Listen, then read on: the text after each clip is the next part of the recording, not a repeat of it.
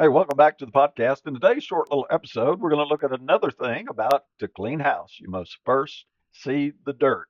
And the dirt we're looking for today is that dirt of selfishness, that little bit of self centeredness that probably kind of remains in a lot of us. And Christ flipped things upside down. In Matthew 23, verse 11 and 12, that's where we find Jesus saying that the greatest among you will be servants. Now, that just flips everything upside down. The idea of serving sounds degrading, and yet that, according to Jesus, is the way to success. So, first, let me give you the general principle, and then we're going to break it down to some practical applications. I think I got three of them here. Uh, Trying to put yourself up over other people, that gives you a lot of competition. Nobody appreciates it. This is a dog eat dog world, whether we like that or not. That's kind of the general flavor of the world. And if you're stepping on people to climb the ladder, then I think you're safe to say that you've got about 8 billion competitors out there.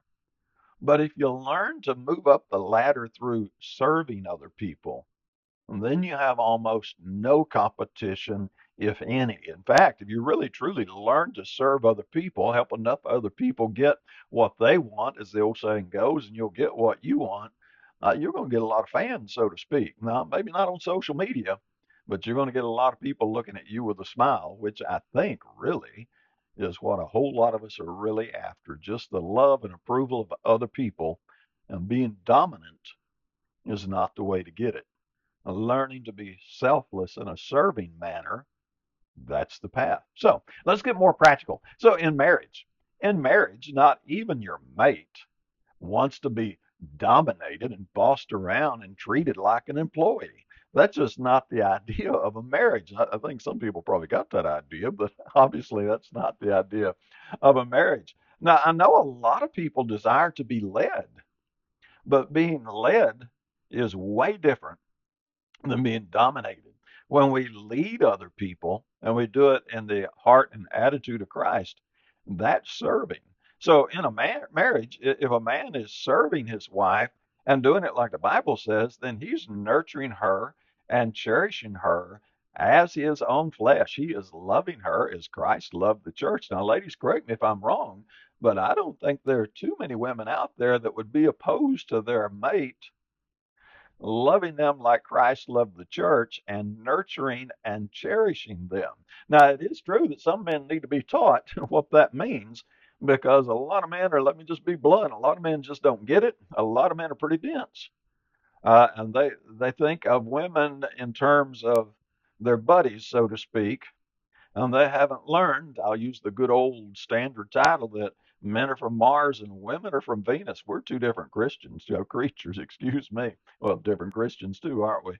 I'll tell you, I say this a lot. If you want a happy marriage, and you need to get Chapman's Five Languages of Love and figure out how that plays in your marriage and learn to nurture your mate, love your mate in a way that is nurturing and cherishing to them. So I focus on the men and I pick on the men, and I do that on purpose because God made men the leader in a marriage. And I didn't say the dominant tyrant dictator. There's two different things there. But somebody got to be in charge. And God put man in charge. And he told man to love his wife like Christ loved the church and nurture and cherish her. And that's a whole nother area of study. Now let's go to another area. Let's talk about fathers for a moment. Because a father is really, if he's doing it right, he's sacrificing for his family. That's wonderful. That's great. It's kind of an odd blend, and this holds in every leadership position because a leader is an authority and he is a leader. And if done right, he's a servant. Now, granted, you can have dictators out there, you can have dominant jerks, and their authority, but ain't nobody admire them, is there? They may listen to them because they want a paycheck, but no one admires them. But when you do it right, then you have a person that's authority, he's a leader, and he is a servant all at the same time. When you learn the art of blending those three together, then a man has his greatest success in the eyes of other people, and he has his greatest satisfaction and deepest joy in the position that he's in life. Let's talk about the workplace for just a minute because roles always vary in the workplace. And of course, there's different ranks in the workplace. People have a seniority. There's the guys on the bottom of the ladder. There's the middle management. There's upper management. And in a really big business, all of that's necessary. But ultimately, Everyone serves a greater cause, and that greater cause is the customer. And if there is no customer, there is no business. And if there is no business, there is no paycheck. And if there's no paycheck, then you don't get to have the fun that you enjoy having outside of the workplace. So the people that excel in the business realm are really those that learn how to serve the customer, learn how to serve in their role. And I guess we'll have to add that they also get a joy out of that service. They learn that Acts 20:35 thing where Jesus said it's better to give than to receive. But that is such a scary concept. So for so many people, they're just like, no, I can't do that. Yes, you can. And you got to have faith. You know, Hebrews 11:6 said, without faith, it's impossible to please God. And this is one of those areas where you're going to have faith.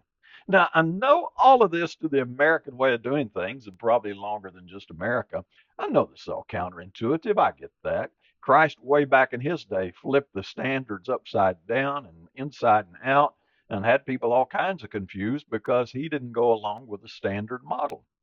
That's because he was calling us out of the world, right? Some of you will know the idea behind the word church is that Greek word ecclesia, which means the called out. If we are called out of the world, then obviously we're not playing by the same rules of the world. We have a different standard, we have a different paradigm. So Jesus, he is the name at which every knee will bow. But he didn't come to be a dictator, and he didn't come to dominate. He came to serve.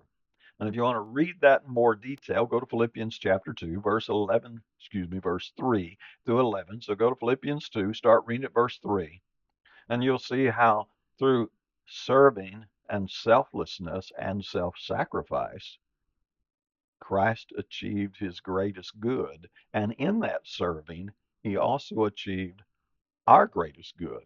So while Jesus was here, and even now, he's obviously the authority. That'd be Matthew 28:18. All authority's been given to him in heaven and earth. He is the one we lead, that leads, and we take up our cross and we follow him. And yet he's also the greatest servant ever. A little bit of a paradox, perhaps so, but I like to advise people or warn people if you're going to get into Christianity, get used to paradox because there is a lot of paradox in the religious realm. So ask yourself, in whose eyes do you want to appear as valuable, God or man? And of course, I'm going to tell you, I want you to choose God. And you know, there's a little interesting thing here.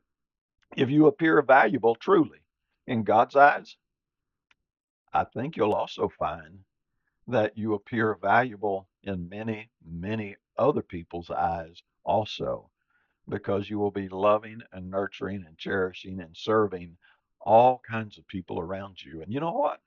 Folks like that, don't they? Folks love being loved. Thanks for listening. I'm glad you tuned in for this short little podcast this Friday afternoon as we start wrapping up the week. If you think of somebody this may help, then share this on your social media. One of the best thank yous you can give is simply to give a comment in the comment section or to share this on your social media. And as always, I hope you have a great day.